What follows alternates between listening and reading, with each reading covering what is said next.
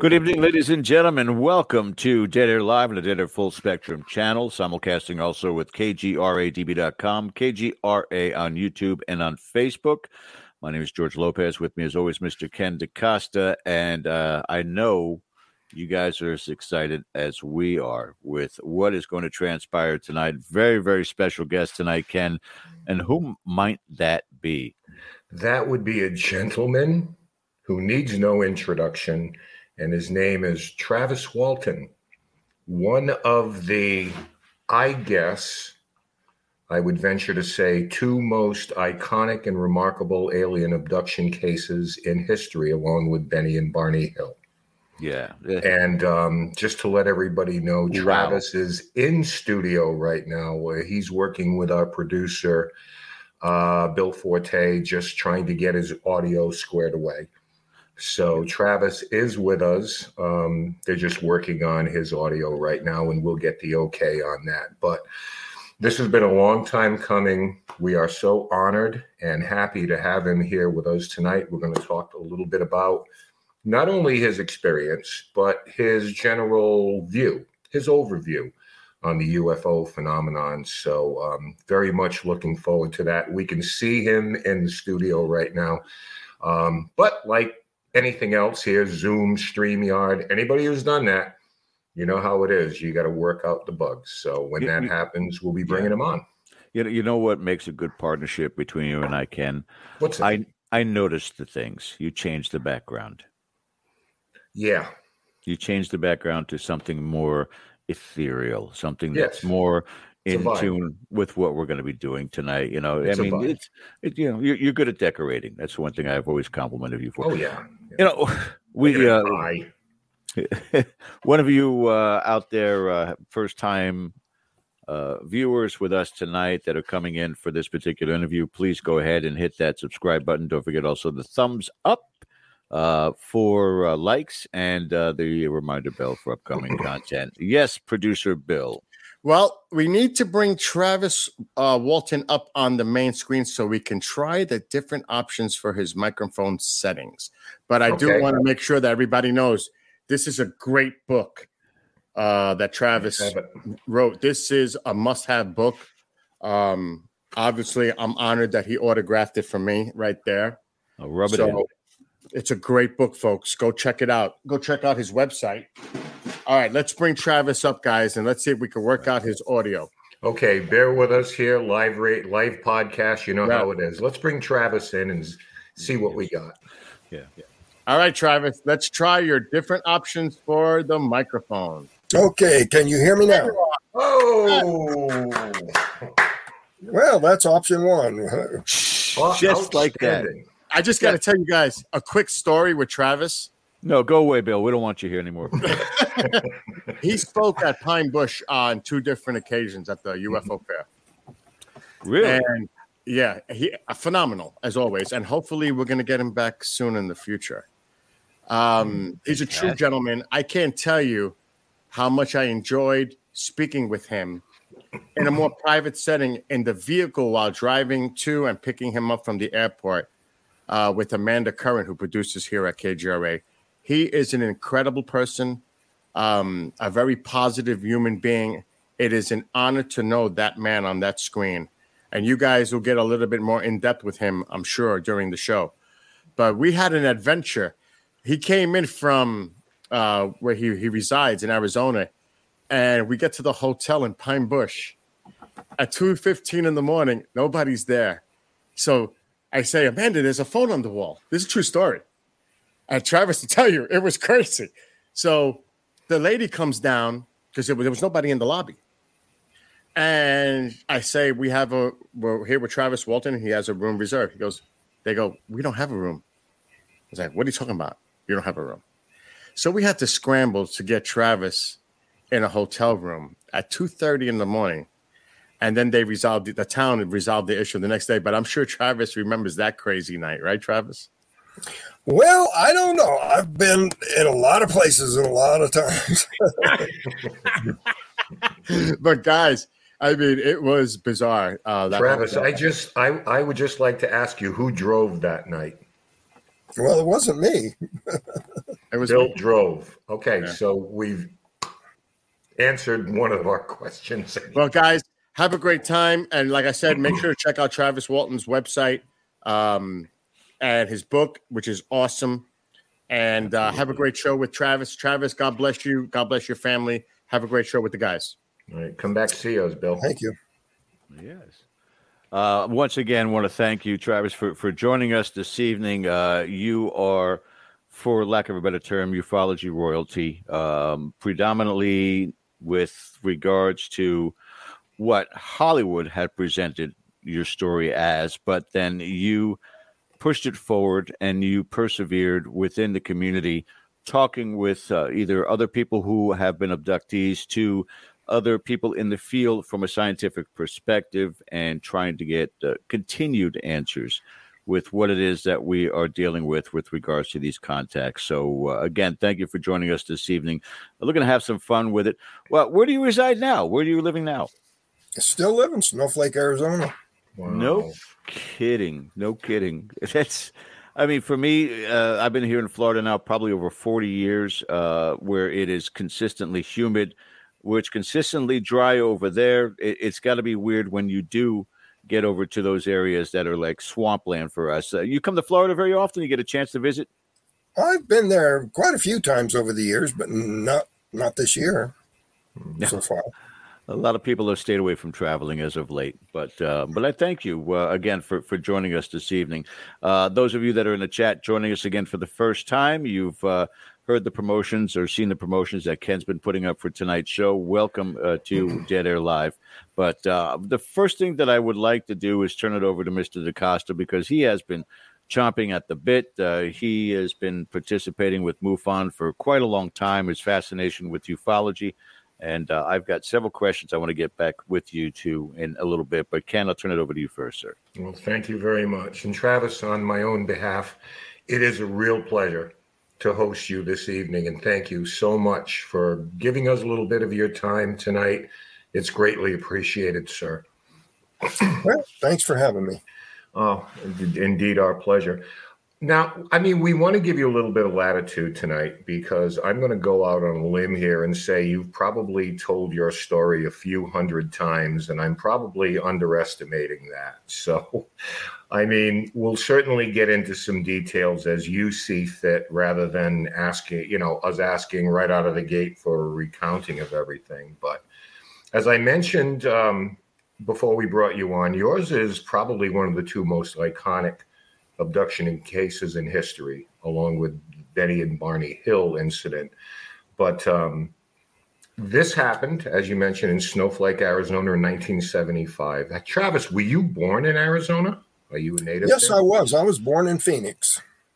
Okay. And what was it like growing up for you as a young man? I mean, did you play sports? Were you an outdoors type kid? Yeah, I've always been an outdoors person. It had a lot to do with where we lived. I just lived in a rural place a lot of the time. Mm-hmm. And as far as growing up, typical kid in the 70s, I graduated from high school in 1975. So typical kid in the 70s, we heard about UFOs and things like that. Was your experience or your introduction to that pretty much the same as it was with the rest of us? Movies, TV, magazines, things like that? There was very little reference to aliens when I was a small child. It was mostly, it'd be a cartoon type thing. Yeah. Otherwise, I don't remember anything. Yeah, I know for myself growing up, as even a very little kid, I was like fascinated with the space program when astronauts were still heroes back then, and being launched was something that was remarkable rather than just pretty mundane the way we look at it now. We shoot things into space, and then when this whole UFO phenomena came, I was kind of like, well, what is this all about?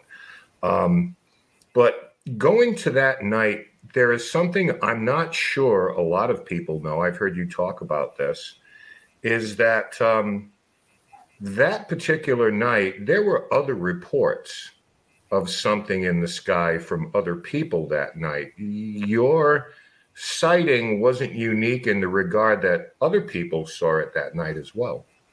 Not maybe your incident, but there were other people in the area that saw it. Mm-hmm. And also there were some things nationwide. That was the night that they had just had this, where these sightings had been correlated with missile silos shutting down mm-hmm. all across the country. Yeah, I mean, and you weren't unfamiliar with the spot where this happened because it was a clearing. I think that you guys had cut some brush waiting for a controlled burn or something like that. So you certainly probably passed by this area on more than one occasion on your way out of there. Is that correct? I don't remember ever going through that part. That was a part of the contract we haven't finished yet. But the road out of there, we just worked up to the point where it was shorter to go south to hit the rim road than it was to go back the way we came. Mm-hmm.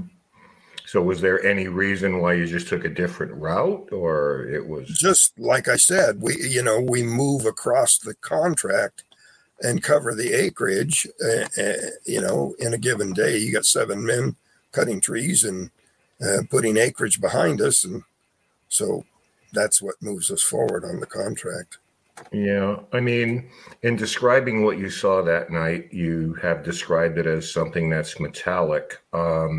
And you've also talked about different types and different forms of craft, whether that's cigar shaped, the typical ones, cylindrical shaped, triangular shaped. We've created in our world different vehicles for different purposes. We have bulldozers, excavators, planes, jets, cars, and each one of those serves a different purpose. And I want to ask if you think the different variations of craft that people report maybe fall into that category as well, that different vehicles are used for different purposes. Yeah, I would think, it's just not necessarily different entities, but just for different purposes. Certainly these smaller disc-like craft are more utilitarian and, little small mission kind of a thing. Maybe not the craft they arrived here in. Mm-hmm. Probably. I mean, you have some things that maybe for observation and other things for, we don't know. I mean, we're still trying to figure out the purposes of that. But I wanted to bring a couple of pictures up here because I found this kind of fascinating. This is just, if I can find this, an artist rendition of what was seen that night. And for those of you who are familiar with Bob Lazar's story, this is his drawing of what he called the sport model, which he worked on at Area 51. And the similarities between those two crafts struck me as being incredibly similar. Yeah, I think so. Yeah. And it's actually the most similar of all the many descriptions. Of course, I've seen some other things in my lifetime, too, that correspond in other ways, triangular, sphere, those kinds of things. Yeah. How much of that do you think are maybe Black Ops projects? Things that we have. People who don't want to believe this say, yes, it's got to be some secret science project of ours. But here's the thing. These giant black triangles have been seen since the 80s. Now, you're going to speculate that we had this super, super advanced technology way back in the 80s and 50 years, 60 years later, nothing ever leaked about it? Nah, I don't think so. Yeah. Well, one of the things, the technology was way ahead of anything we had then and now. Mm-hmm. Well, I think one of the common things when people talk about black triangles and a lot of these craft that they spot is that they move silently. They hear no source of propulsion. In the case of your incident, that was a little bit different, though.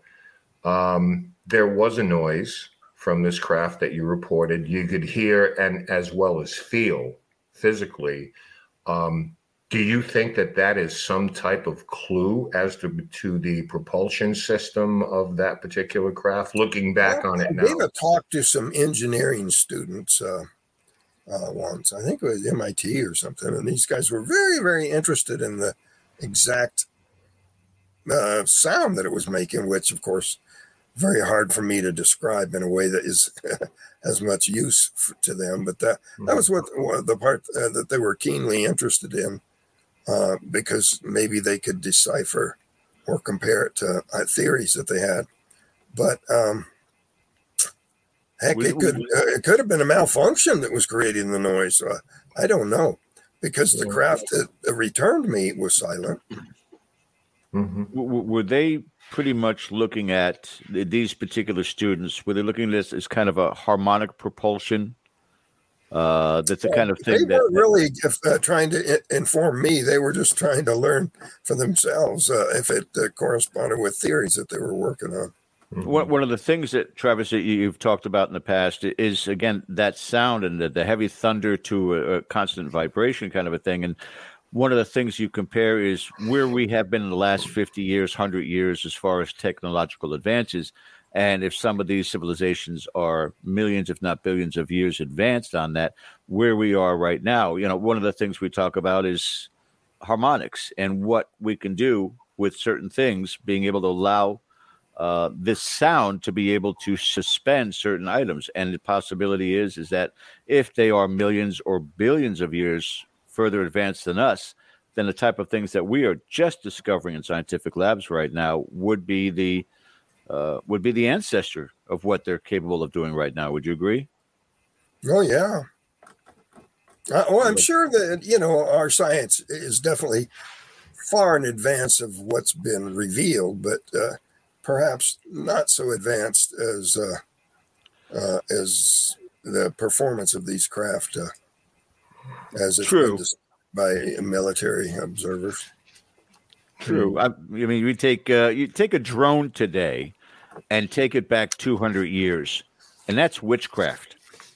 Just 200 years, 200,000 years advanced in what the capability is, and I'm going in a different direction here, and again, I want to throw it back to you right after, but it just came to my mind earlier today doing the research is in these encounters with these extraterrestrials. 2 points come to mind for me. Number one, kind of the pheromone theory. You walk into a home or a bar and there's just been a fight and you can sense the animosity within the air. During this abduction, and you've accounted for what you had to do to defend yourself to try to get out of there, your fight or flight mentality, but did you have a sense of their energies? Was it benevolent? Was it malignant? Was there anything that you could sense from it that would tell us this is almost as you would expose, you've said before, us. Well, I'd have to meditate on that one. I can't, right. I can't recall being real conscious of a particular odor. Yeah, or a sense of energy from them, right? And if they're looking at us as just a science experiment, there probably would be an absence of my perception of the situation, my interpretation was just overwhelmed by the pain I was in, the feeling of suffocation. It was total panic, and that just sort of bypasses reason and perception in ways that you can't imagine. It was the most terrifying time of my life. It had to be. I'm sorry, Ken, to interrupt. Oh, by all means, not a problem. Travis, that night, how close physically at the closest point, did you get to that craft?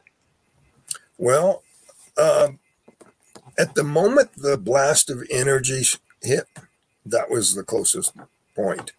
And that was the reason I had one theory that perhaps it was an accidental discharge, and just by closing that gap, the energy jumped to Earth through me. Mm-hmm. So do you think that perhaps now, again, looking at it almost 50 years later, having a chance to think about this a little bit, that what had happened to you in terms of the blast was just something residual from the craft's existence, being there, its propulsion system, or something along those lines. I think that's reasonable. Yeah, perhaps something moving through that dry fall air at high speed could have developed a static charge that they might have been aware that I was putting myself in danger, but not necessarily an intentional beam or something that they were firing at me necessarily. Well, I had another theory, after learning sometime later that that area of the rim there is has the highest frequency of lightning strikes of any area in the United States outside of the Florida Everglades, which has the number one frequency. Right. But so if there's a high frequency of lightning strikes, perhaps there was a lightning strike on the craft that just, and I was a secondary discharge. Yeah. Grounding. Yeah. Do you think there's a correlation with appearance of a craft, any craft like that, in an area where there's a high incidence of lightning strikes and being seen over so many nuclear bases as people have reported? Well, in the case of the lightning, there's a phenomenon that I only learned about recently. I was at a show that there was a gym show next door, and they had some crystals there, and they said, "This is fulgurite." I said, "What's fulgurite?" Fulgurite are crystals that are formed when lightning hits the earth. You got millions of volts and millions of degrees, causing an instantaneous crystallization of the substances that are there, and they're not created artificially. So the theory being that perhaps they were in the area looking for these crystals. Yeah. We've pulled up a picture of that particular area and some crystallization on a tree stump there, and I'm not sure that's exactly what you're talking about, but it gives the viewers some kind of indication of heat signatures and what they can do and the residue that they can leave as well. Well, when I brought this subject up on the Joe Rogan show, they just real quick looked something up online and had some real exotic formations that from lightning strikes that I'd never seen before, but the variety was amazing. They're not all one look to them. Yeah. And a lot of it has to do with the nature of the minerals in the deposit. Mm-hmm. In going back and returning to that area and people doing their own research there, can you tell us a little bit about some of the residue that's been found? Was there high magnetic besides the crystallization? Was there any kind of radiation signature or singeing? In a return trip there in just before the movie came out, which would have been 92, 93, Paramount wanted to do an interview on the site. And I said, no, we can't do that. We don't go out there at this time of year. There's 3 feet of snow out there. There's no vehicle that can do it. Well, they pulled some strings or something and got these snow cats from the ski run.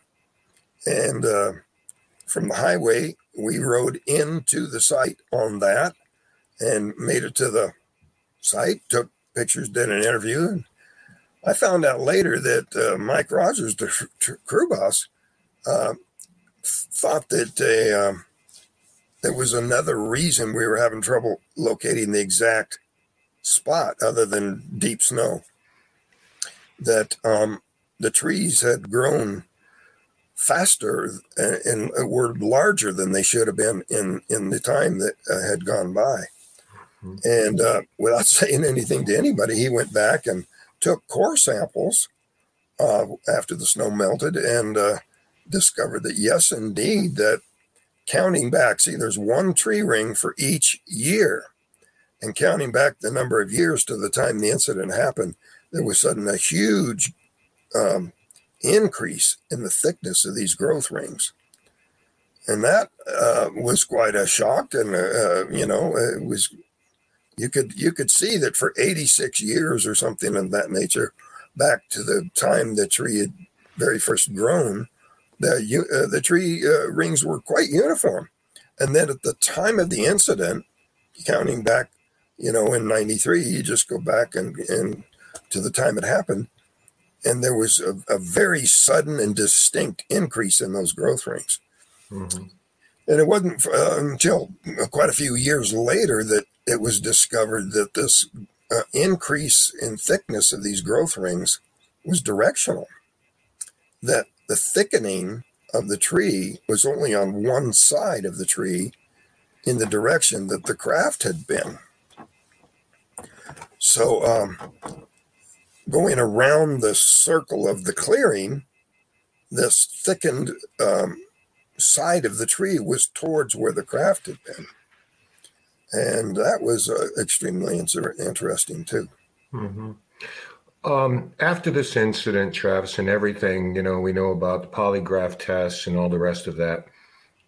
When were, or should I say, who in the UFO community was the first one to reach out to you? Whether it was a citizens organization, but who was the first to reach out to you and say, hey, we want to talk to you, we want to hear your story? Well, the first contact came from an organization that was the oldest and largest at the time. It was the Aerial Phenomena Research Organization. And they had contacted my brother during the search and, gave their contact information, said if he should be returned or if there should be, we can find him or whatever, get in touch with us. And so he was the one that he contacted after we reached his home in Phoenix. Now, I was in a very fragile condition, but my brother was desperate to get some medical attention.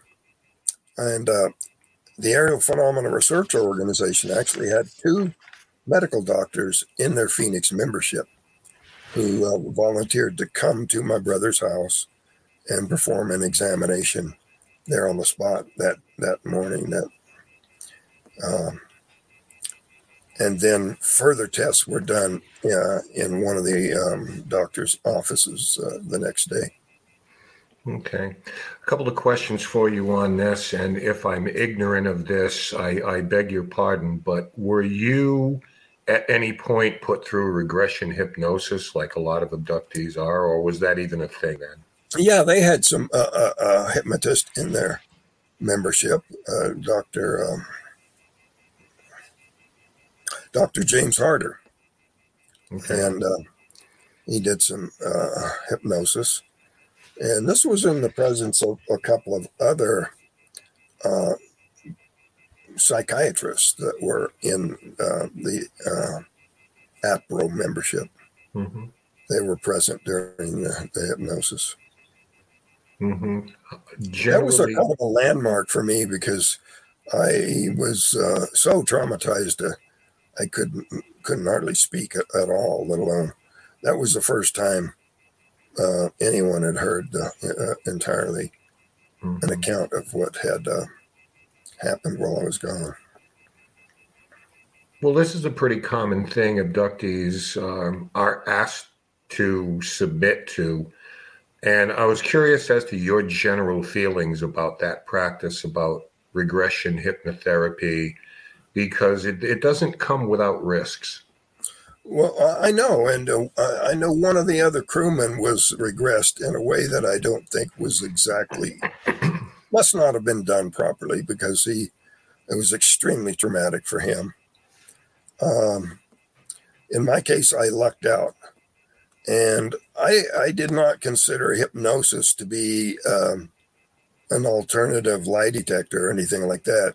Mm-hmm. For me, it was a turning point in my ability to handle the fear and the stress, the intense calculated relaxation procedure to bring about the so-called trance was something that allowed me to really turn down a lot of the fear that I was having. It was still a very hard thing to handle after that, but still, it was a major turning point in being able to talk. Yeah.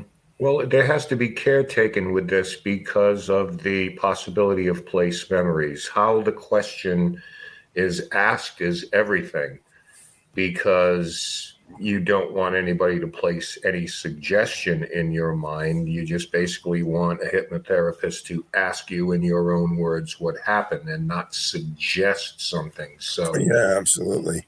Be kind of like in court, where were you standing when you committed this act? That kind of a thing. Exactly. So and so I always kind of wondered about that, because it's almost the type of thing that's part of the process now. It's like, so I just wonder, people who have been through it, I don't know a lot. I think that's one area in ufology and then paranormal that could probably use a great deal more development and study in order to get the technique correct. I agree. And before I bring George in here, I want to go back to this whole technological thing. I have maintained, I'm interested to know what you think, is that we are guilty of our own arrogance here when we talk about it's impossible to travel these distances simply because we haven't yet. So we kind of look at things through that lens, because technologically, and I'm just curious how you feel about this, technology depends on your starting point. Okay, I mean, fire was the greatest thing that ever happened to man. And then after that, primitive tools, and then the steam engine, then the combustion engine, and then nuclear power. But what if where another civilization comes from, because of the resources available to them, they actually start with nuclear power, where we've led up, but that's like the fundamental thing they're dealing with. How advanced must they be at this point in their evolution? Well, I look at it a little differently.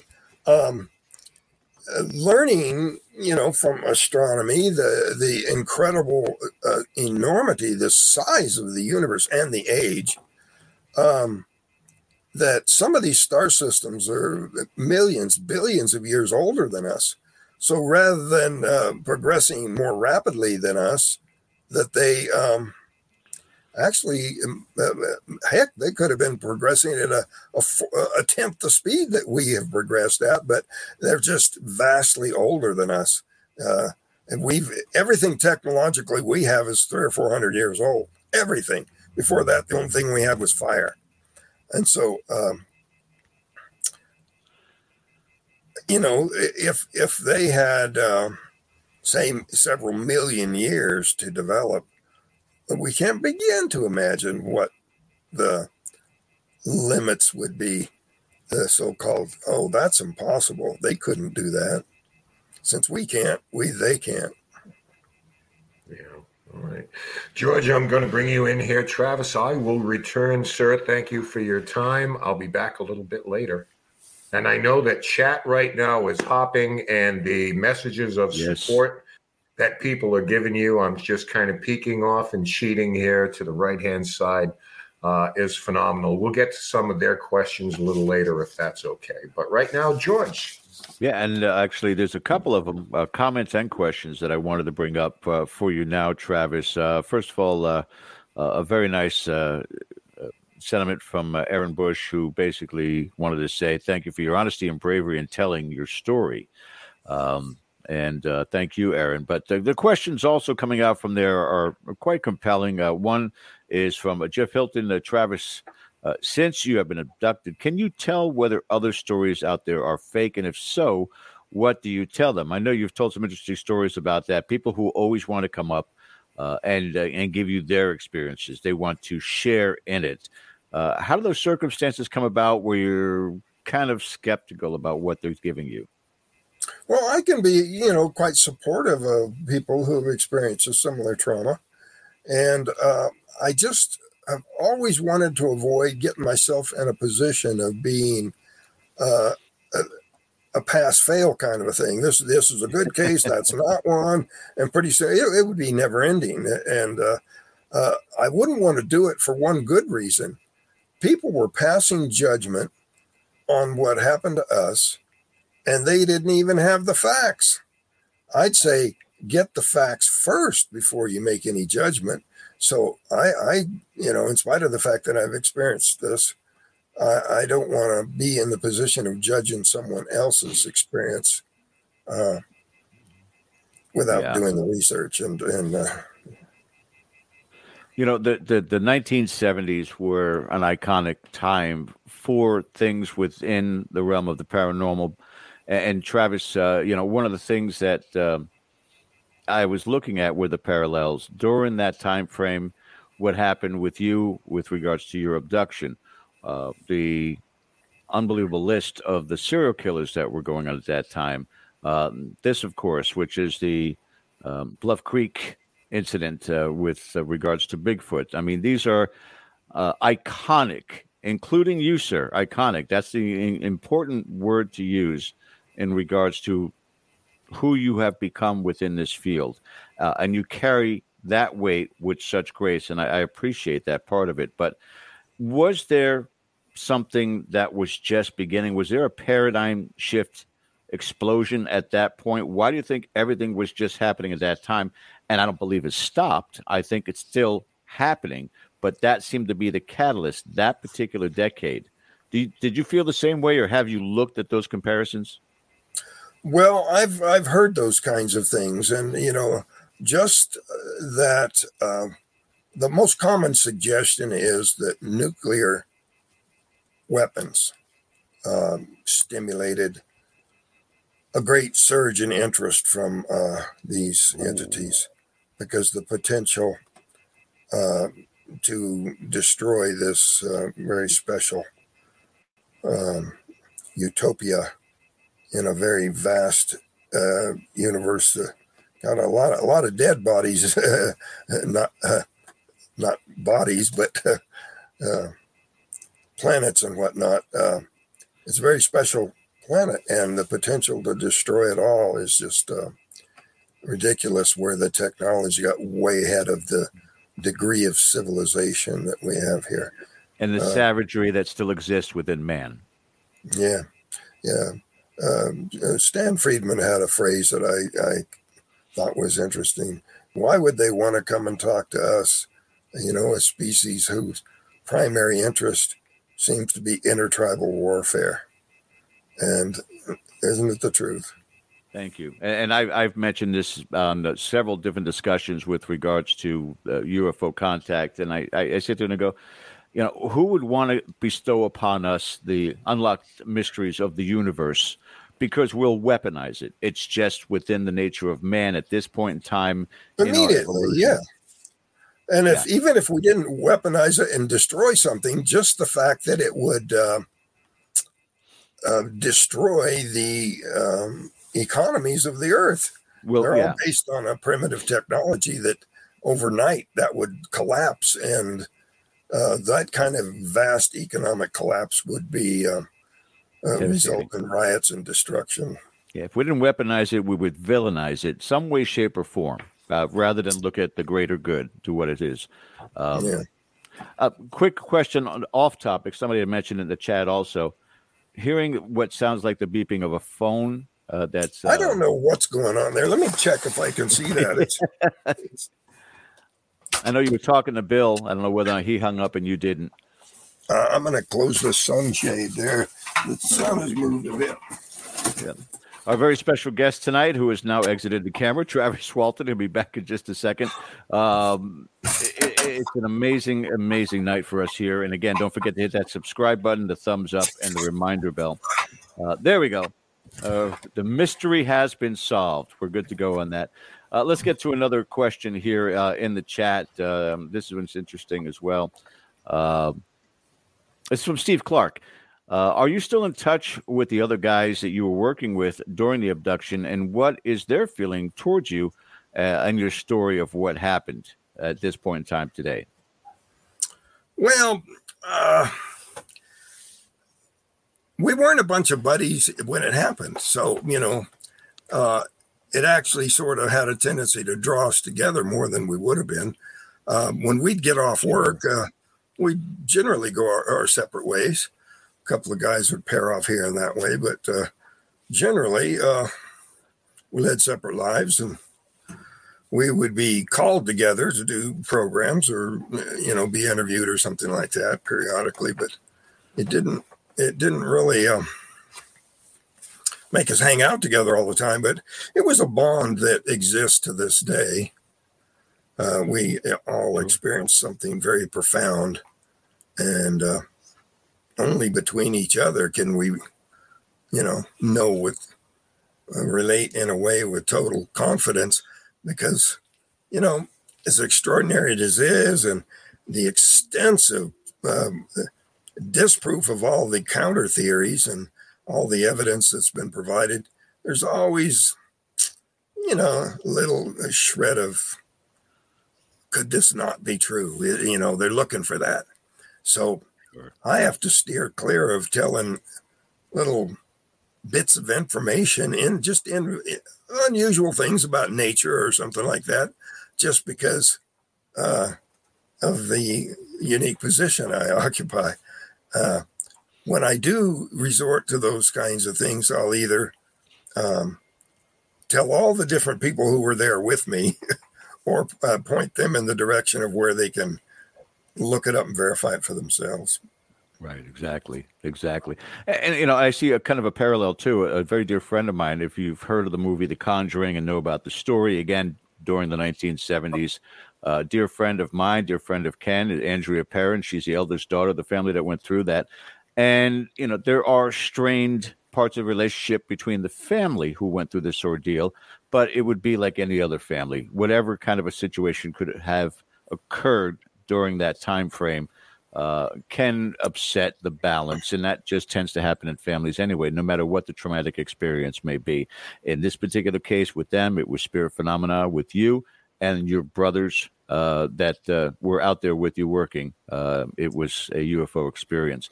Let me bring this one up here for you now. This is UFO T. Says, what role did Ground Saucer Watch play after your return? Did you meet with them at the Phoenix Westward Hotel with Dwayne? Thank you so much, sir. I have studied your case for years. My memory of them was a little brief, and they kind of got into a dispute, a territorial dispute, perhaps, with the Air Phenomena Research Organization. And it became a kind of a negative factor, if I remember right, eventually. Wow.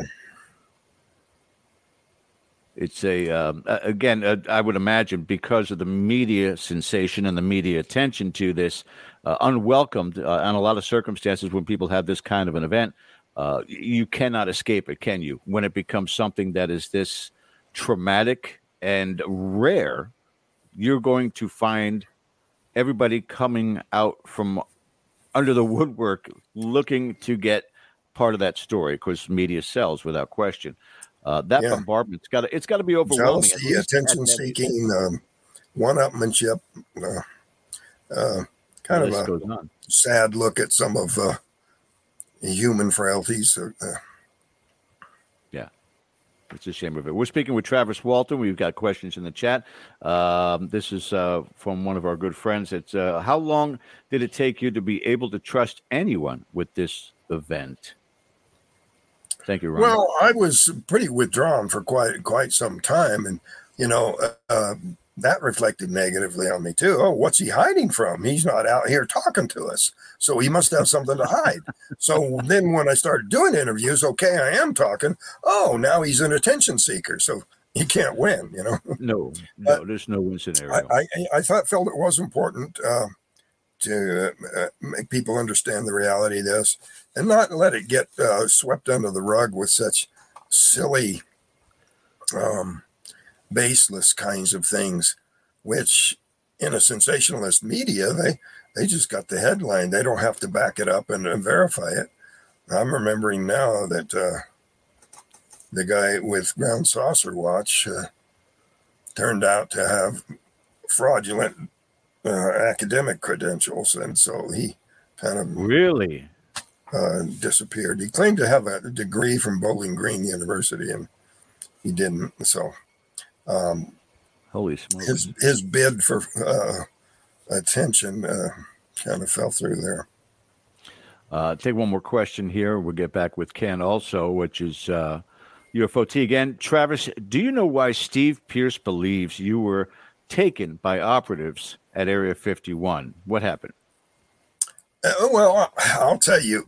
I hate to say it, but we've just been discussing this phenomenon: jealousy. Yeah. How do you be one up on this? Well, I've got a better theory. Here's what I think happened. I can't deny that it went away. I mean, he's trying to make it go away in a way that puts him center stage.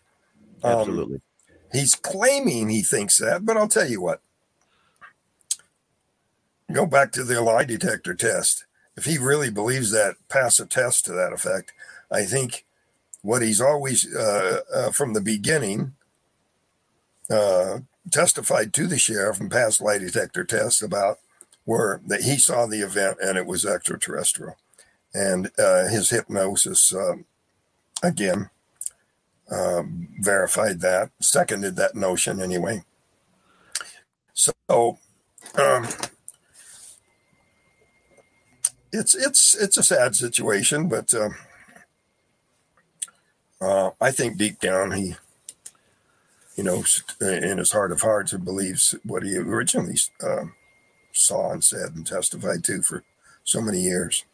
This new idea that, well, that was really just the government simulating something. Oh, baloney. And again, in the 1970s, so much work that's gone into providing evidence and all this stuff.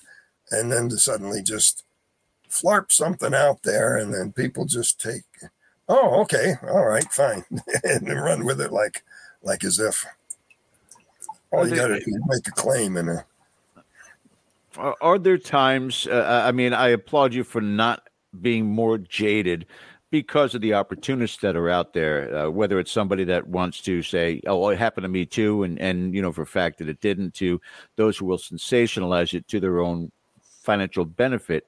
And yet you have stayed, not only as somebody had mentioned in the chat, true to that story and consistent with that story, but you've still been generous enough with the community and not shut yourself down. And is there a delicate balance there a lot of times with you, Travis, internally? It sure is a delicate balance, and it so happens you're talking to me at a time in my life when I'm thinking about not doing any more interviews anymore. I just get tired of the fighting the same fight over and over again, providing the same proof over and over again. I could tell these people, do your homework.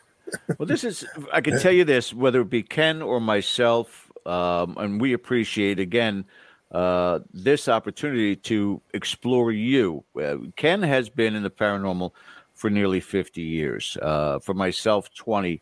But we come from a background more so of ghost investigating. So it's not uncommon, especially for residential cases, to talk to people who have hauntings in their homes, who are having sensational stories of things that are going on.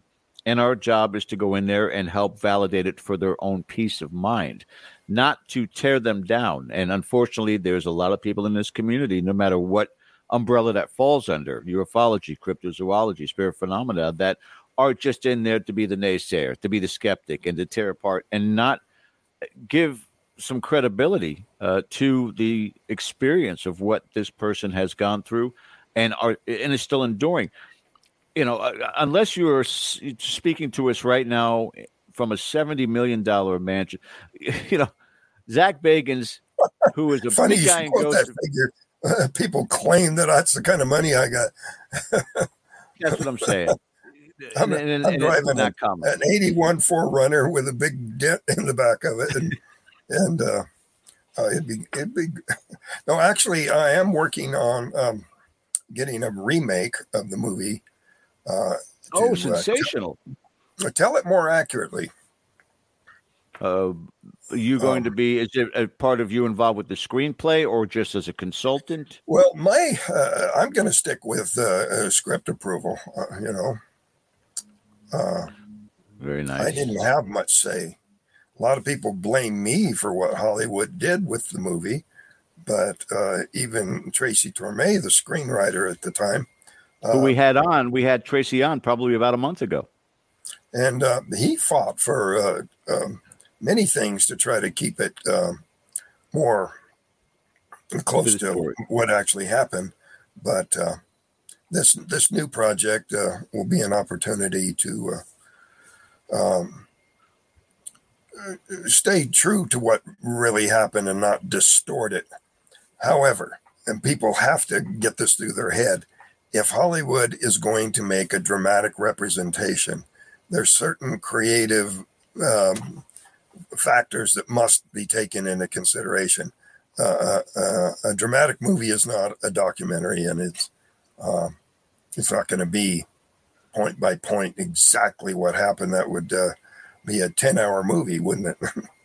Yeah, exactly. It's the same thing we talk about with regards to ghost hunting. It's really sitting on a slab of concrete for 6 hours talking to yourself, but they've got to make it into a movie, sensationalized, and people being lifted in the air and dragged around. So they'll put way more into it than is actually necessary. But that's Hollywood. We understand that part of it. But that's awesome.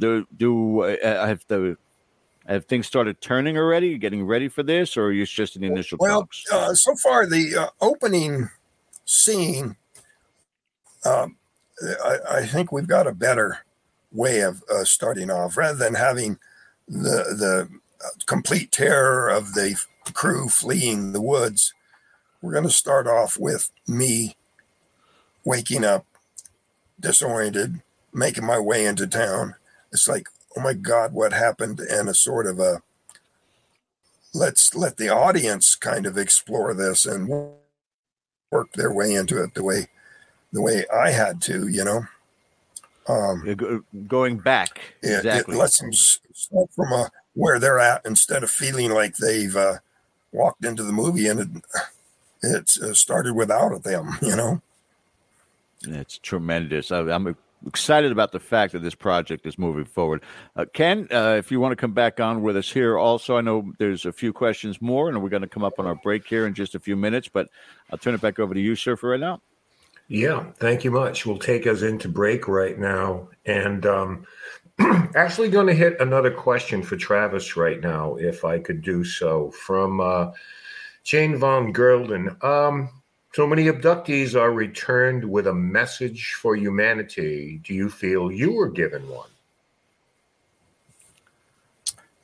Well, I don't know if they told me to say it, but I do have a message. I've tried to summarize certain things. One of them is no matter what you're looking at and considering, get the facts first. Mm-hmm. Don't begin with a belief and then gather points to support your belief. Look at the facts and then see what belief that generates in you. And people get it backwards. They start with a belief and then look to support it instead of looking for the facts and seeing what sort of belief that brings about in them. Mm-hmm. I think what we'll do right now, we're about 2 minutes away. So rather than, get into anything to take us over, maybe we'll go to break right now, Bill. And on the backside, I want to talk to Travis a little bit about UFO disclosure and what we are being given and whether that is worth the paper it's being written on. But right now, George, take us into break, and we'll do that on the backside. We cannot say how privileged we are to have Travis Walton join us this evening. We still going to come back with him on the other side of this break. Don't forget to hit that subscribe button. Stay with us. You're watching Dead Air Live right here on the Dead Air Full Spectrum Network. We'll be back with you guys in just a little bit. Stay with us.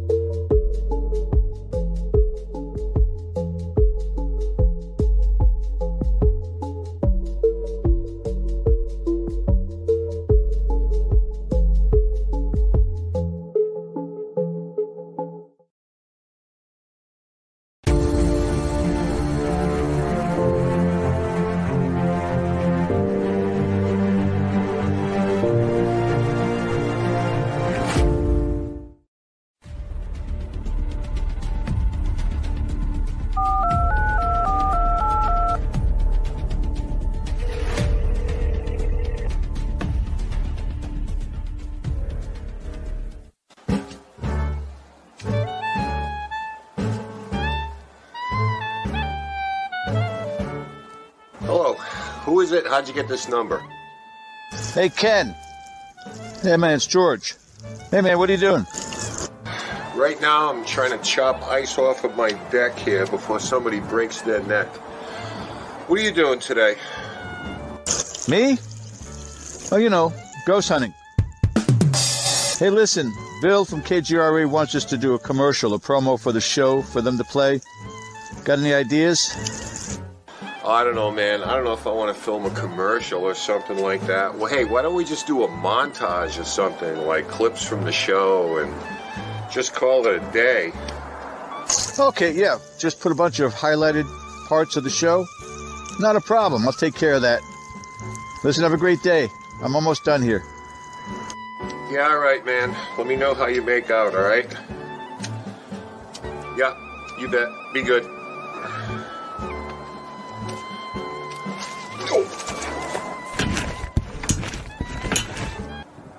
I'm okay. Tony, I love you. I love you too. Yeah, you know what? That's why I hate when they say, oh, the people in the Northeast are so rude. I'm like, you, I'm down here and I'm being nice, and everybody's like, you know, not even a wave. I'm like, you're not going to get the coronavirus from waving at somebody. A little close up to you. Check this out. Hello.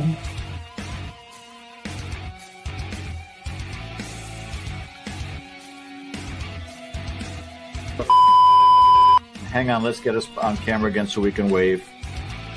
Wave back, Robert. Yep. If you wait. Robert, thank you. Thank you so much for sharing some time, inviting us into your home. I co-authored a book with Andrea Perrin, if anybody was not aware of that. No one is aware of that. No, and I've never been to the Conjuring House. Yeah. I wrote a book We're going to do this again. with Andrea Perrin, and I've still never been to the farmhouse.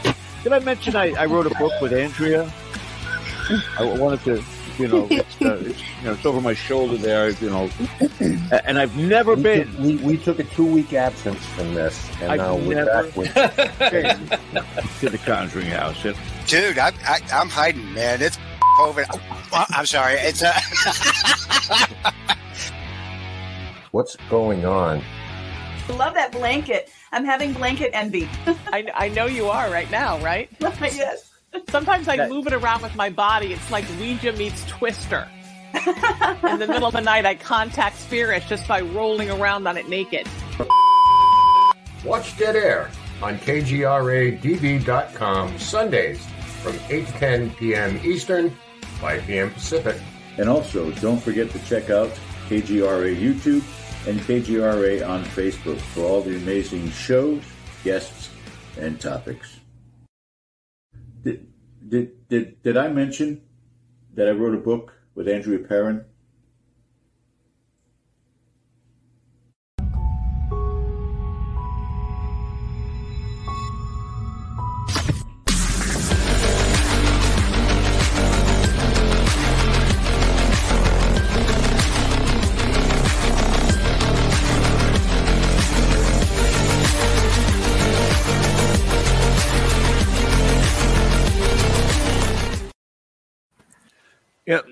Travis, Ken and I almost every week we're on the phone. We're talking about the upcoming shows, the guests we're going to have, and then we talk about the weather and then the aches and pain. I got up from my recliner today and I pulled my calf muscle. I don't understand. It just aged, and then I took a nap, and when I turn my neck now, there's that pinched nerve by the shoulder blade. If anything, we need medical advice from the extraterrestrials to get past this. Well, you reach a certain age, you hurt yourself getting out of bed in the morning. That's just the way it is. But welcome back, everyone. Yes. Very special guest, Travis Walton of Fire in the Sky, the book. You can find it on Amazon. And, of course, you guys all know the motion picture and the soon-to-be remake, which is going to be absolutely incredible. And again, we thank you so much for joining us tonight, Travis. And I know that, as you were saying earlier, doing a lot of these interviews, it becomes the same redundant regurgitation of everything that everybody's asking along the way. And I take pride, as well as Ken does, to try and go outside of that also. But there are certain things that people either in the chat are going to ask about, even people that I talked to, hey, Travis is coming on, they wanted to know about. But the biggest thing is the community, the UFO community, UFO conferences.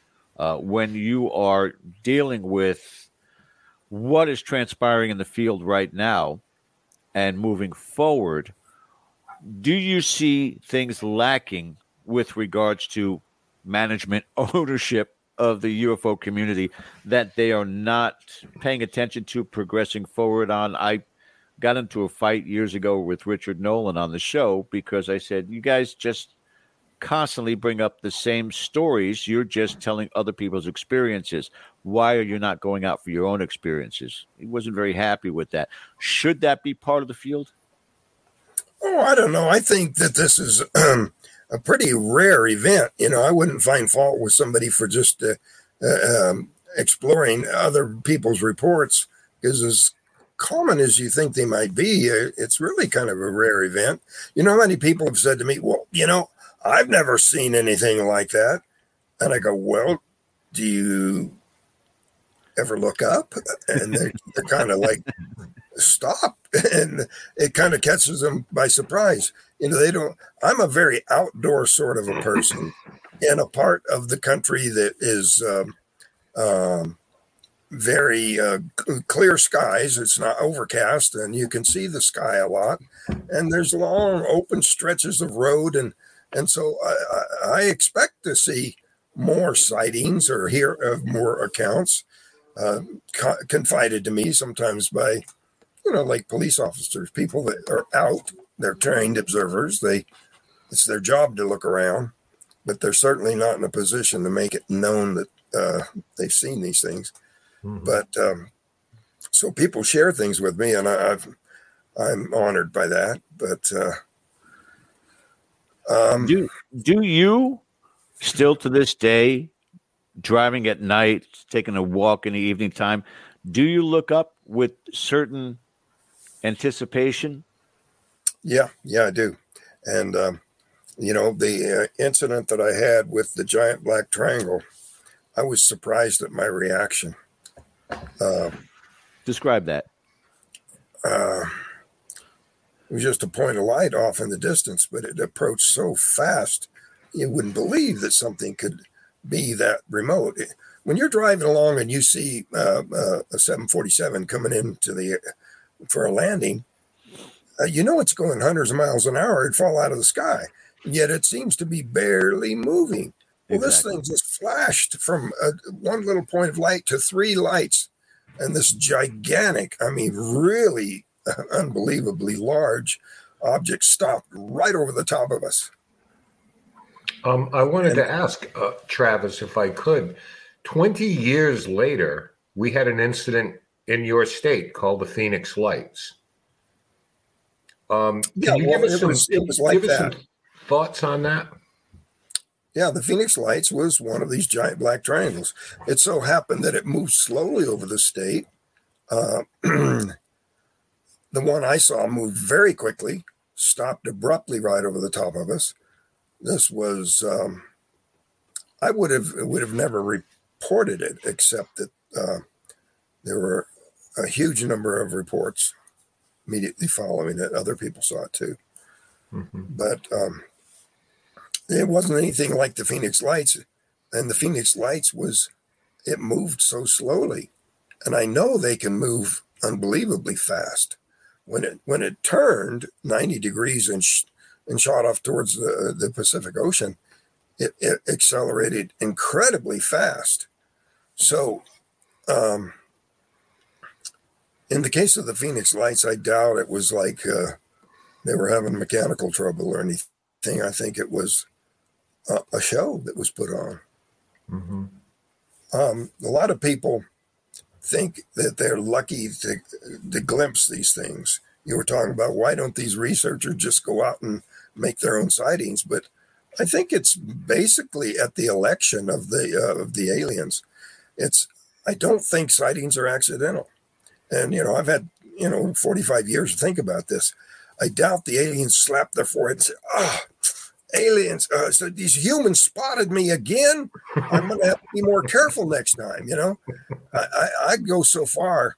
I'm so far from what I originally thought. I was kind of subscribed to the anthill theory.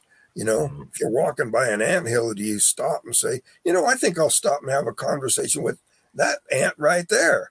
But no, it's more like if you saw one when you were 12 years old and you see one when you're 45, they know it's you. Yeah. And it's because their capacity for knowledge is vastly greater than ours, I'm presuming, because of the technology. And a lot of people may have forgotten this thing called the Utah Data Center. It's a giant computer, covers acres and acres and acres, takes millions of gallons just to cool that thing. And basically, it's recording every electronic transmission on the face of the earth. This was on 60 Minutes. You can look it up online. I'm having you go look it up. I'm not making this up. It's one of those stories. The Utah Data Center is huge, but it just, went quiet. Nobody wants to talk about that anymore. Nobody refers to it. It's just this giant super secret thing that they couldn't really say it's not there because it's huge. I mean, it covers a great amount of area. I saw Aerial America thing on the thing just this last week that showed pictures of that thing from the air. First time I'd ever seen that. But if humans can store that much information, certainly these beings can handle a simple thing like remembering you from a past encounter, as it's not that much information. And I thought it was kind of arrogant and self-centered and maybe self-important for people to say, oh, I stepped this way and then it moved that way. And it was like it was responding to me. Heck yeah. I think these sightings are selective. So for this researcher you were talking to, go out and have your own experience. It's not really up to us. It's up to them. They pick and choose who and when they're going to be seen. And I think with a sort of an agenda, in general, it might be nothing more than a gradual conditioning process. Yeah. First just to admit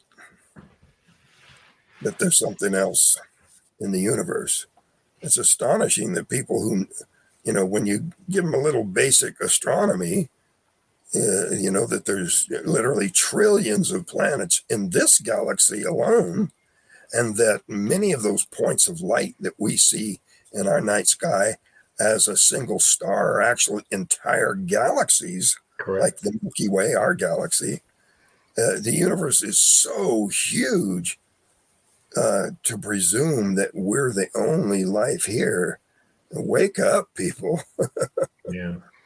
In Arizona, I know that I can't think of her first name, but there was a councilwoman there, Barnwell, I think her name was, and she was ridiculed for actually coming forward and saying, my constituents would like an explanation of what happened that night. And I think the governor at the time, Symington, made a big show about bringing in his assistant dressed as an alien, and then later on admitted that he had seen something like that. But as usually is the case, the military kind of, we were lighting off flares and things like that. What I wanted to ask before we went to break was, last year was supposed to be a big event with the disclosure that we are studying. The military is studying this. They're taking reports more seriously. So they came out with a report, which in my mind said a lot by saying really nothing. So what I wanted to ask is that in terms of this disclosure that everyone was all excited about, I mean, it seems like we're just getting the same kind of, it's national security, we can't talk about that. Are we getting better, Travis? Are we getting to a point? You mentioned maybe it's a conditioning type of thing. Who eventually is going to decide the problem that? With this disclosure, this recent series of events, it began with the announcement that we're going to make this disclosure, and then along came a new administration, and they didn't want to do it, but they can't say, we're not going to do it. You were promised this, but we're just going to shut it down. So they just gave a fake disclosure that was just kind of we already knew all that stuff, This is all just stuff we've already seen. The Navy gunship camera footage was released. Now, you can't do this stuff. This is classified information without approval from on high. But it was done in a very measured way. Late on a Friday, this is where they announce things that they don't want to get too much attention on. That way, excitement dies down by the time Monday rolls around and the new news cycle comes on. So it was a soft release. And prior to this new so-called disclosure. And so in order to fill the space, they basically just didn't want to say, we're not going to do what the last president did. We're going to give you what was promised. And then they didn't. Right. We'll just name it that.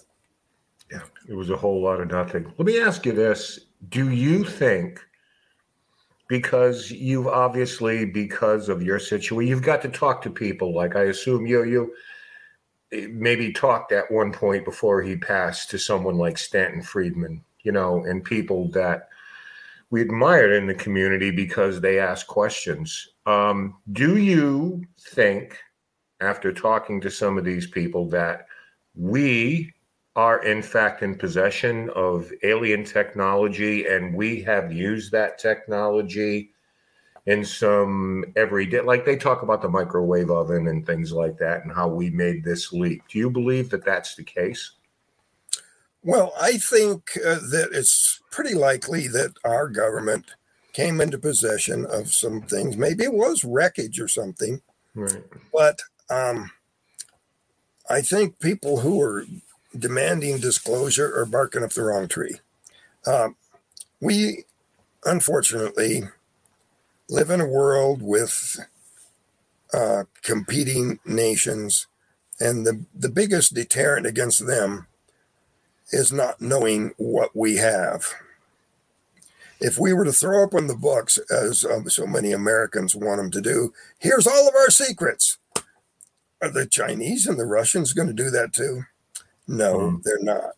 But they will have an exact measure of what we've got, and whether our stuff is better than the stuff they've recovered is debatable. But it's best to keep them guessing for our own safety.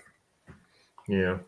I want to that, before you go forward, that was the most incredibly accurate and reasonable and rational answer I've heard so far about, because I've had my own well, I don't think our government is in some nefarious conspiracy against us. They live here. They've got kids too. Yeah. They're coping with powerful information with huge consequences. I think they're doing what they have to do. I agree. Yeah. I think playing into a large part of that is also the corporate structure as well. Because if we have these technologies, there's money to be made. Multi-billion-dollar fortunes at stake. Absolutely. I don't want to neglect anybody in chat, so every once in a while we'll pop a question on here. Erin Bush again for you, Travis. Have you been able to come to some sort of peace with your experience? We assume you did, but how long did that take that you were able to go out and speak of this openly?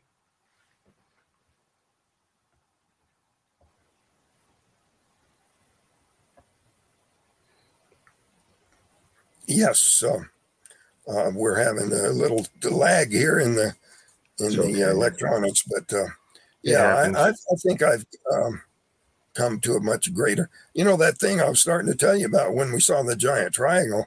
My son said, "Dad, should we pull over and take a picture?" And I go, "No, keep going." And I was just so surprised at myself that I wasted an opportunity to get a photo. I was surprised that I'd have that much fear. I thought I was way past that. So I really regret not taking photos. But the fact that there were, other people, I'm looking to get in contact with them and see if any of them took a picture. Yeah. Now, in 1975, like I said, I graduated high school that year. You were 21 years old. Since then, we've made all these leaps in technology as far as video documentation. But the flip side of that is there is a much easier way to hoax these things. And you see them all over the internet, UFOs and all the rest of this. I don't know how much you pay mind to that at all, but when you see these type of things, having gone through a real experience and just people are just creating things and hoaxing things and just trying to get attention. Do you pay that much mind at all? Does it bother you in any way? I don't pay too much attention to that stuff. Those the guys, and there's all different forms of this, and it's not just alien photos or something. The people saying things just for entertainment. All they do is sit in front of that computer all day, and we call them trolls or whatever. People that just, you got a name for these people. They do this stuff just to entertain themselves, and it's immoral. It's just, you ought to have a little personal dignity and not do those kind of things. But I think it also compromises the real stories, things that have happened out there, because I think we get desensitized to it a little bit, where someone could actually post something that's legitimate, but we've seen so many fugazis and false things out there, we tend to pass it over. That's probably the danger of that. Yeah, that's what they're doing. They're muddying the waters. Yeah. Joseph Freza has a question for you, Travis. Out of the many shows and documentaries that have told your story, what's one of the most accurate? Well, I'll give you two. One is a 90-minute special. It's normally a 1-hour show called Paranormal Witness. Mine was an hour and a half in length, much longer than their normal length. And that guy did a phenomenal job, very thorough, very accurate. He went so far as to, the make and model of the truck and the chainsaws, which nobody cares about, but he did his best to make everything as accurate as he could. And it's a phenomenal piece of work. And another one called Travis. And I would never name something after myself, but I didn't name it, but it was another 90-minute documentary that had the cooperation of a whole lot of people close to the story. So a lot of things that were included there, including some things that developed later, like the tree ring research that came out. So it's special in its own regard. So those two are the top two. Paranormal Witness, it's an episode called The Abduction, and one by On Wings production. and the film is called Travis. Right. Yeah, I'm aware of it. Take one more before we move on here. Our friend Jeff Hilton, why is there such a rift in the UFO community? Why have most become naysayers instead of actual investigators? Well, like I said, but we got idiots popping up saying things irresponsibly, and that makes people angry. And then there's jealousy. People just attack it. If you can't own it, just attack it. Yeah. And let's do one here. Our friend Cody Desbian. Travis, what do you think of Bob Lazar's story? Has anything he said made sense with what you experienced? Well, as I've said before, I don't want to be the go, no-go guy as far as cases are concerned. But as we discussed, the craft he describes is the closest of any that I've encountered. He actually made a deal with the Tester Model Corporation and made these little plastic models. But I know some friends of his that knew him before all this stuff came out. They used to go out to the desert and build a fire and party and stuff. And they knew him as working out there. He wasn't, making a UFO story or talking about anything classified at that time. So they were verifying that they knew he worked there, going way back. And my good friend Stan Friedman, rest in peace, took a dim view of Bob Lazar's thing simply because he wasn't in the phone book. And if he was in that really super classified stuff, I don't think being in the phone book is a good litmus test. Probably not an option. No. But other than that, I've never had a conversation with Bob Lazar. Yeah. There are two schools of thought, and people always ask, well, at the end of the day, if we're being visited, what do they want? What is the alien agenda, as they like to say? Because there is a group that says, be careful what you wish for. And I think one of those was the late Stephen Hawking, that we don't want to know what they want, because I go back to some of the TV shows where the guy says, if I wanted to kill you, you'd be dead already. So obviously, they have that capability. So I don't think it's that.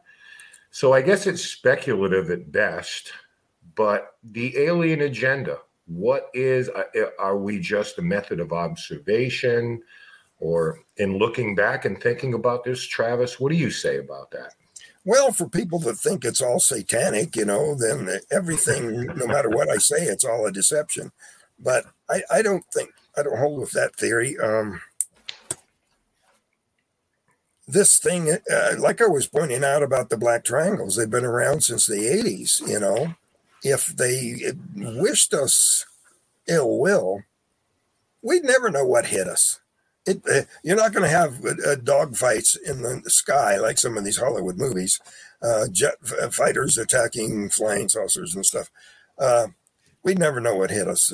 They have the technology. They could get rid of us overnight if they wanted the planet for themselves. I don't think that's what's going on.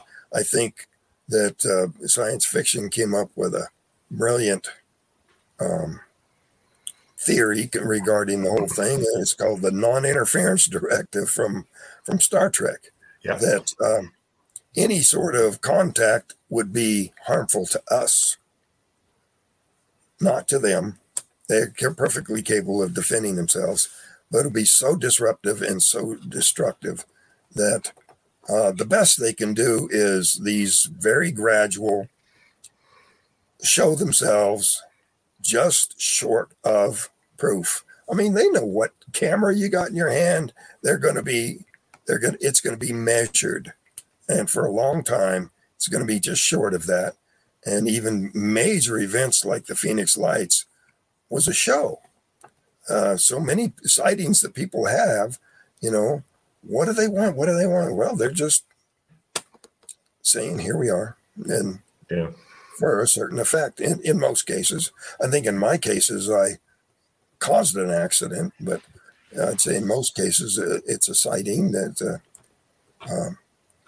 it's as minimal effect as possible. Mm-hmm. Well, in the state it you're doesn't in, go along with. I had a real set to argument. I could be totally wrong.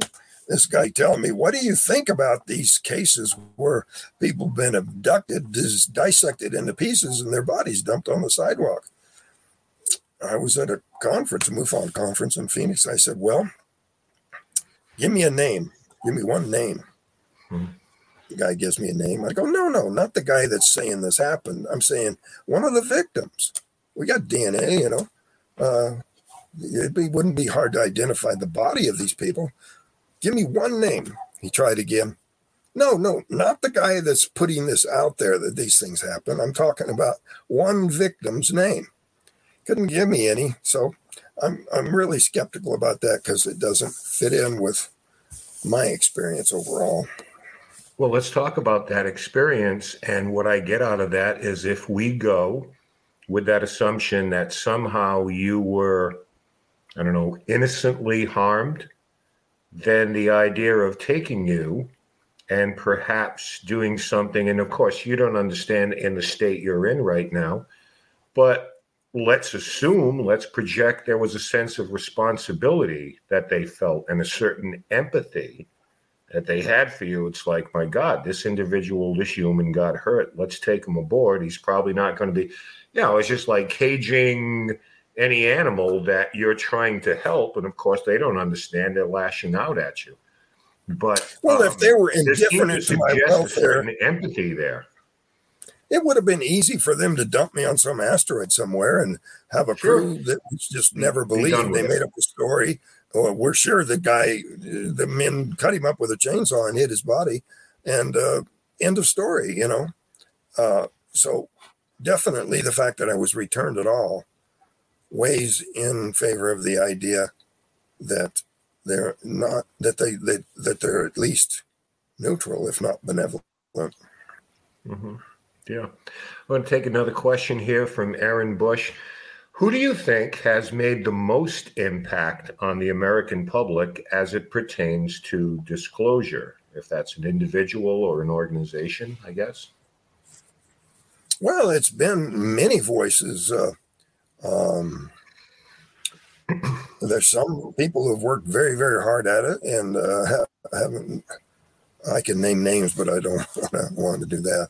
But have achieved little response, and then the government finally decides, oh boy, this thing of calling everybody that reports something as crazy or lying isn't working anymore. It's not destroying their credibility; it's destroying our credibility. So we've got to at least admit that it's a phenomenon. So it's a sort of a measured response on the part of the government to prevent the obvious conclusion. I mean, the public has not believed that the government was telling the truth for the most part. That they don't say, well, the government said it's not real, so it's not real, and nobody goes on with that theory. So to give measured amount of corroboration for these events helps to prevent further erosion of their own credibility. Right. As you said, if it's a matter of weaponizing it because that's what we do best, then if it's a matter of power, because you talked about financial systems collapsing, religion collapsing. One thing that's always given in support of that theory is that when the government comes to Congress, the only way they can justify what they're doing, because it costs money and time and money on the part of the government, is to couch it in terms of national defense, as a threat, pose it as a threat. That way, that justifies us going and having investigative capacity here. And that's really just kind of the language that the money people speak. What are you doing looking into this stuff? We're paying you to do a job. And they say, well, we've got to at least make sure it's not something harmful. So they necessarily have to suggest it in those terms. Yeah, understood. I think our producer, actually, if he wants to come in, Bill, do you have a question for Travis? Where is Bill right now? Okay, so anyway, Bill, there he is. Hey, how you doing back there? I saw that you had a question for Travis. It's kind of something that I think that you and he would know about. I'm kind of in the dark, so maybe you want to ask about the fear propaganda. Yeah, he touched on that because there's a narrative that's out there that a lot of people are using, labeling extraterrestrials as demonic, evil in nature. Meanwhile, I believe, in my opinion, after speaking with Travis, they did save his life. It was an accidental incident where whatever he got hit by, they took him aboard. And, but there's a narrative also out there, Travis. It's like, I would say they're trying to say that the deep state is creating an environment where there's false flag, that it's going to be a false flag alien extraterrestrial invasion. What do you think about this narrative that's out there? Because there seems to be two sides going on here. And I know the individuals on the one side, and I know the individuals on the other side. But what is your take on this whole thing about using it as like a psyop? Well, they would say I'm just deceived because I was treated well, that doesn't mean everybody is. But like I said, name one body of these dissected people, for example.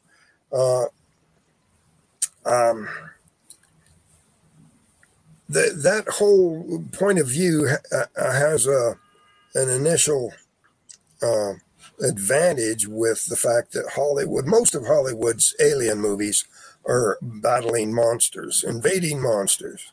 There's just, a few kind of E.T. or those kind of good guy aliens. But for the most part, most aliens are made, we're battling them and they're going to kill all the humans. And it's countless versions of that. So those kinds of images are banging around in people's memory, and people who want to make a story that gets a lot of attention get, most of these conspiracy theories and rumors that people post on TV of not even non-paranormal sorts of things use fear because people are more interested in something that's threatening. And so it's a source of control. Gets a lot more attention. Yeah. Oh, and it's interesting too, because there's so much out there, Travis, and it's really a detriment to the whole UFO community. As you mentioned, there's people out there just trying to make a name for themselves by exploiting other people and trying to discredit them and destroy them, because it's happening. Travis, I'm sure you're aware there are some individuals right now that are being attacked that way. But I understand that people are traumatized, those who claim that they've had experiences. We cannot discount that. But to label all of it as being demonic or evil, I mean, we don't even know if we're dealing with interdimensional entities, or maybe they're coming from our future. We just don't know. I don't know if you can clarify that as far as your experiences, what you thought the origin of these these extraterrestrials were, if they were from another world. But there's so many questions out there still, and a lot of people are looking for those answers, and it doesn't do any justice when you have all this kind of bickering going back and forth. It's not, you know what I mean? It's not a consented effort to try to just get to the truth and see what is really going on. Mm-hmm. Well, Newtonian physics is, claiming that, they could never get here. It would take too long. But when you say interdimensional or time travel, that is probably going to be sort of the nature of how they leapfrog that that time lag and make it practical to travel from absolutely planet to planet. So it's really the same thing. And well, if it's possible to manipulate gravitational waves, you can, by all means, accomplish anything that you just mentioned. And there is growing evidence that, number one, I think it was in like 2009 that we discovered gravitational waves actually exist. It was theorized before then. So if gravitational manipulation, or if you can produce gravity, then all of those things, everything you've ever read about is possible. Oh, yeah, no, certainly. And we are definitely pouring a lot of money into this kind of research. And undoubtedly, we're making some progress. But again, we can't share that with the world because they're in a race with us to get ahead of us to discover the same kinds of things. Mm-hmm.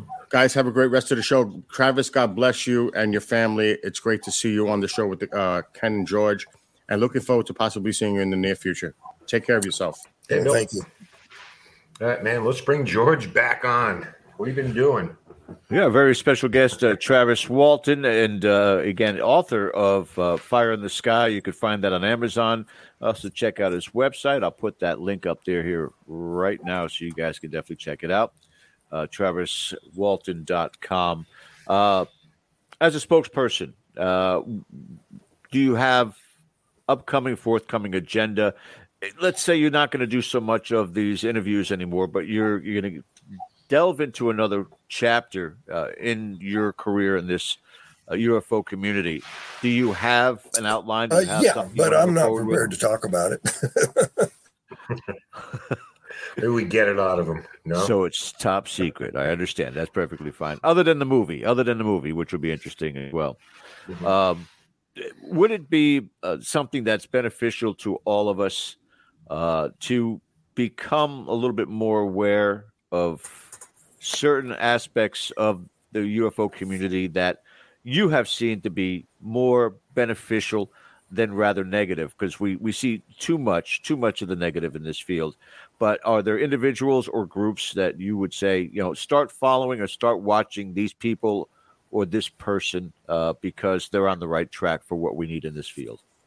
Well, like I said earlier, I steer clear of making recommendations or advocating any one person because someone else is going to feel slighted. And I do have a lot of friends out there too, and their relative contribution it varies here and there, and I don't want to offend anyone. Mm-hmm. Yeah, it makes it difficult. You put one person in and somebody else feels left out. I can understand that part of it too. But if you are going to be a representative, a spokesperson in this field, again, there's so many people out there that take that role. I remember listening back to different radio shows where people said they've been abducted 200, 300 times. When you have to kind of stay away from that and stay on focus with your experiences and things that you're talking with other people in this field about, do you find yourself at this point in time finding a direction that this field can benefit from? Because right now what we're seeing a lot of is just knocking down, including villainizing, but just communication, looking to the sky, to the stars. In other words, in a sense, let's say the current day Travis Walton were to meet up with Travis Walton right after that abduction. And who's this good looking guy right here? Let's see. So you were able to talk to him at that time about the experience. What kind of comments would you have for him in a positive sense? Oh, I think I could,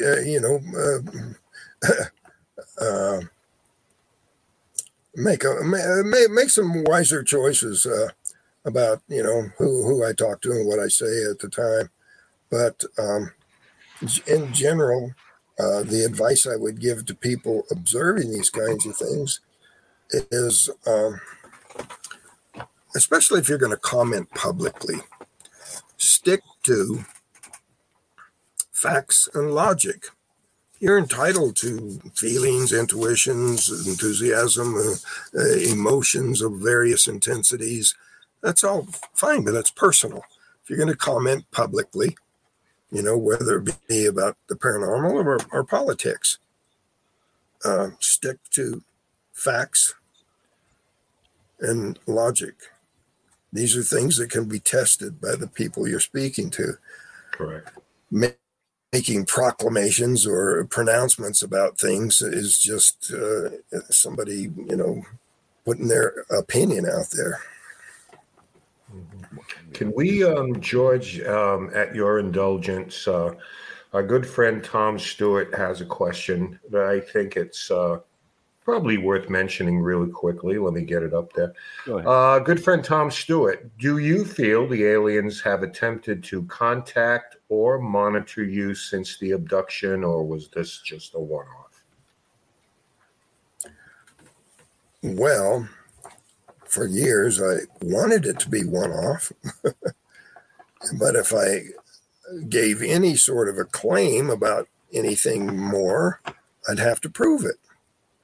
Can't say anything without proving it. Even speaking about unusual animals or geology or just points of interest in the world, I fail constantly having to prove it.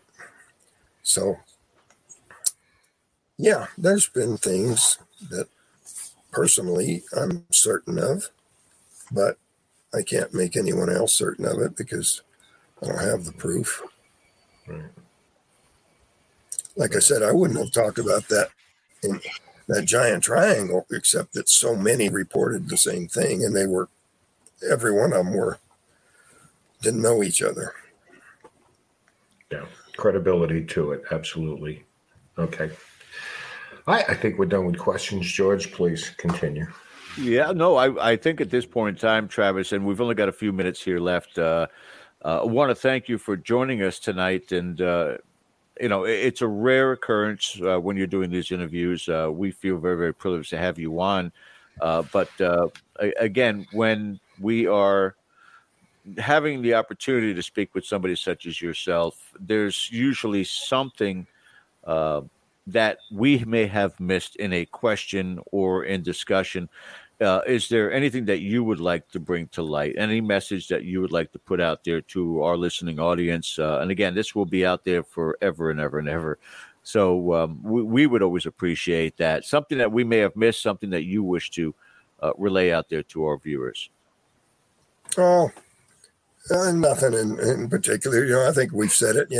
If there's a dramatic movie, understand it's not a documentary.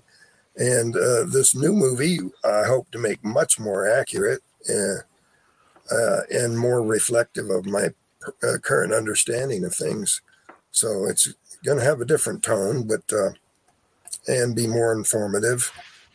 But don't hold me responsible for the things Hollywood does. Right. I had no say. Did you know when I got the script to the movie, the entire abduction sequence was missing from the script. They knew I wasn't going to like that, so they didn't even let me have it. Just briefly, tell us a little bit about your website, if you could. TravisWalton.com. Just go on there, and I think you can order the book through there. Yeah, it talks about the incident, the book, documentary, witnesses, the witnesses. Are those others that on that night also had experience with you experienced, but from a distance, further from where you were, of course. Is that what that's pertaining to? The sheriff had on file reports from the people. And some of them I was able to follow up with and got personal letters from. Back in those days, we didn't have cell phones. It's the reason I didn't have a phone of this thing. But also, much of the information that I gained from other witnesses that were in the area at the time, people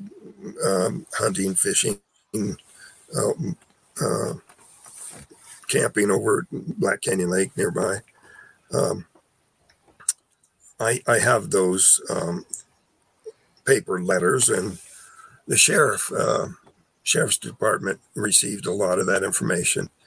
But we had a new sheriff come into town, and county sheriff, he built himself a really nice looking new office, and he had all Sounds those like a Western. files.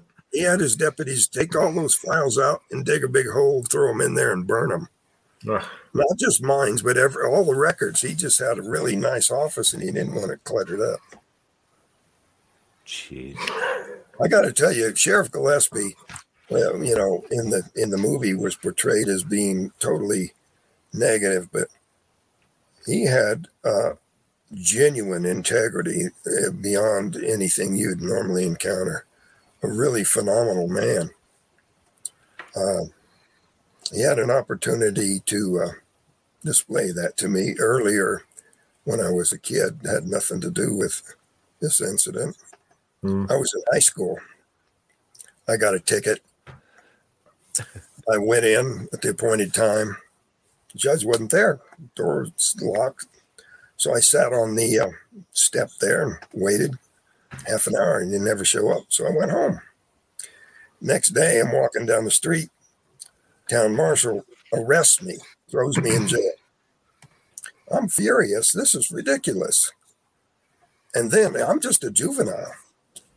And we had this incident in Payson, south of here, where 3 or 4 guys on graduation night were out raising hell. They threw them in the jail and left them with no attendant. The gas heater system leaked and they all died. So here we have a minor thrown into jail, and there's no place to sit down. The only place you could sit was the bed, and it was soaking wet. Sink was torn off the wall. So it was a crackerjack jail. I found a broken weld, got out of there, but I was still in the judge's office. So I went up into the attic, came down in the adjoining library. Just so happened the town marshal was in there talking to the librarian. Sweet talking her.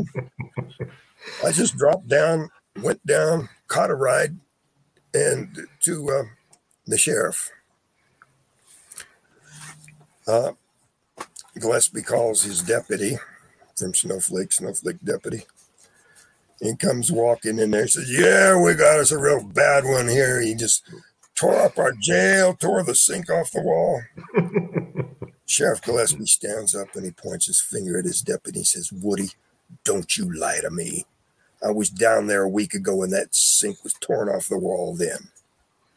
He got real red in the face. They took me home, took me back to Snowflake. End of story. The ticket was dropped. The whole charge with escape from jail and vandalism in the jail, all that was dropped because they didn't have a leg to stand on. It was just trumped up charges. But the point of that story is Sheriff Gillespie stood up to his own deputy and said, "Don't lie to me. That's not the way it happened." Yeah. I mean, that's the way it was back then. Yeah. Simpler times, straight times, but there you go, ladies and gentlemen, Travis Walton, teenage hellraiser. Yeah. Yeah. These are the anecdotes that we enjoy, the behind the scenes, without question. Travis, we are up against the clock here. I cannot thank you enough on behalf of Mr. Ken DeCosta and, of course, Bill Forte, taking time out on your Sunday. And we wish you the best moving forward. And we're going to keep looking to the sky. And we can keep looking towards media to see what's coming up, including that movie. So we wish you the best of luck, sir. Well, thank you. All the best to you and yours, Travis. Thank you again. Thank you. Thank you. Yeah, just keep looking, checking my site for my future events I've got coming up. Certainly will. Certainly will. And if it's anywhere within our areas, make sure you book one in Philadelphia. Florida. Philadelphia, I got one or a couple in Brazil, but there's nice. some other ones stateside. I'm up in the Northeast, so I may I may run into you. You may hit the Philly one there for sure. See you around. You take care of myself, my friend. You take care, and we'll see you soon. Thank you. All right. Good night. Thank you again. Good night. What a Well, that was kind of an honor, wasn't it? illuminating, and Great guy. and Bill, I want to thank Bill also for getting this all set up for us. So appreciate that as well, Bill. Yeah, thank you. Chat was jumping tonight. Just a quick shout out to everybody who participated in the show tonight. We love you guys. Remind you, subscribe to Dead Air Full Spectrum. There's all sorts of great content on there. And if you haven't yet, you might be surprised. You actually may be entertained if you're not careful. Yeah. Oh, by the way, why don't you mention what's going to be coming up this Thursday, Ken? Tomorrow night is our usual Monday Night Monsters. Yes. On Dead Air Full Spectrum. Ron Murphy, Chris Rondine are going to get, I believe, into the legend of the Wendigo tomorrow night. And then Thursday, we have the debut of a great new show with Cody Desbian and Satori Hawes, the paranormal couple, coming to you live from the Haunted Museum. And that's a new show on Dead Air Full Spectrum that's going to be premiering Thursday at 9 p.m. They're on for an hour, and they will be on bi-weekly every other Thursday because they're just so busy these days, right? Yeah, Cody's still in chat. Cody's still in chat. Where are you? For those of you who join us for the first time who don't recognize those names, they're from the television show Ghost Hunters. They are museum owners, and Satori Hawes, of course, is the daughter of Jason Hawes. So you guys definitely want to check them out, and they've got some really incredible items inside their museum. So they're going to be talking about that amongst other things, including their paranormal investigative experiences. So you make sure you guys check that out. We are all out of time here, guys. Again, I want to thank you so much. We are back here next week, same time. You are watching Dead Air Live on Dead Air Full Spectrum. We thank you so much. Have a great rest of the week. Thanks for watching. Good night.